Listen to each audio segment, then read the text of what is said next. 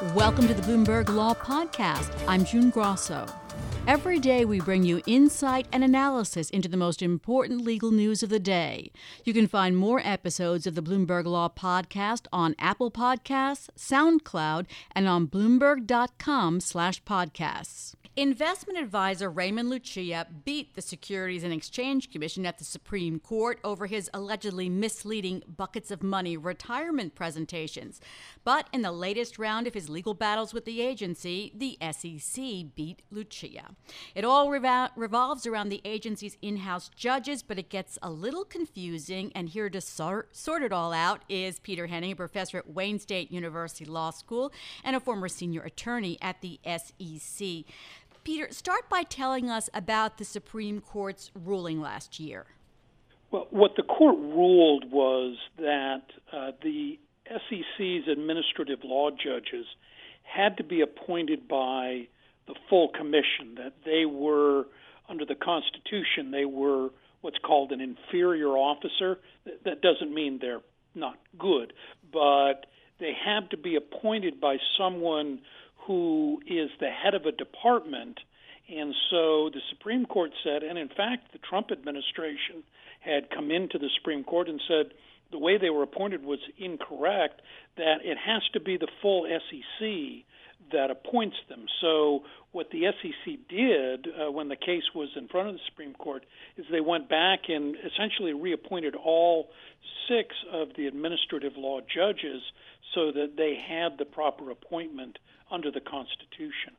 So at that point, the SEC could have dropped the case, but it chose not to. How egregious were Lucia's alleged misstatements? Well, the SEC's point is, it's a very evocative name, buckets of money. And that they said that there was a PowerPoint presentation that he would provide in these seminars that was misleading, that in fact it did not really reflect how the investments were being operated. So the SEC went after him for a violation of Rule 10b-5, which is making a misstatement or omission to investors. And so the case then went to a different administrative law judge. It couldn't go in front of the one who'd originally heard the case, so they sent it to a different judge. And that judge is now going to be hearing the case. But Mr. Lucia had challenged that, trying to stop the SEC's administrative law process from going forward. So was his problem was basically the same thing, that he didn't want an SEC administrative judge ruling on his case? Well, that's right. I mean, the defense bar does not like administrative proceedings because they go on a much shorter timetable, and unlike a case filed in a federal district court, you don't have discovery, or at least not discovery to the same extent that you would in a case in a federal district court. So that has always been a consistent complaint of defense lawyers, that we're getting essentially the SEC has a home field advantage, if you want to use a football analogy, and that they get too much of a benefit by going down the administrative road. And so I think he wanted the SEC to file its case in a federal district court so that he could get in front of a jury, whereas in an SEC administrative proceeding, you're in front of one judge who is in fact appointed by the SEC. So what did the district court say? Well, the district court said that there's a very clear process for challenging the SEC's decision, and that is to go into the Federal Court of Appeals, that you can't go to the federal district court.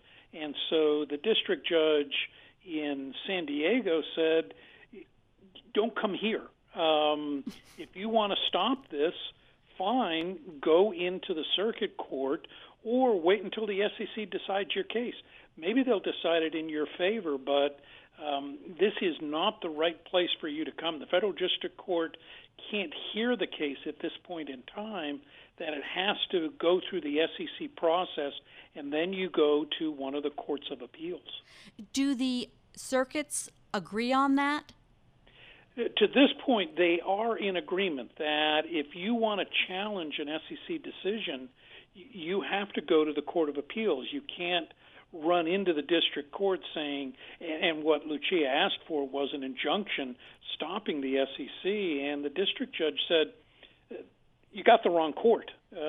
You're not in the right place. Wait until the process plays out, and then if you want to challenge the decision, go ahead and challenge it. So, Peter, you worked at the SEC. Is it likely that there are some settlement negotiations going on?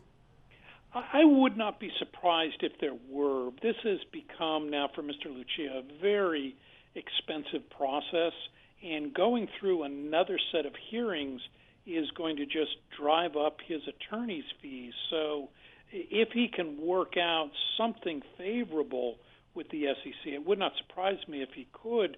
But I get the feeling the SEC may have drawn a line in the sand, and they may not be all that amenable to settling. And so they may want to see this case go back in front of the administrative judge and then see if they can win it in the SEC, see if they can win it in the Court of Appeals.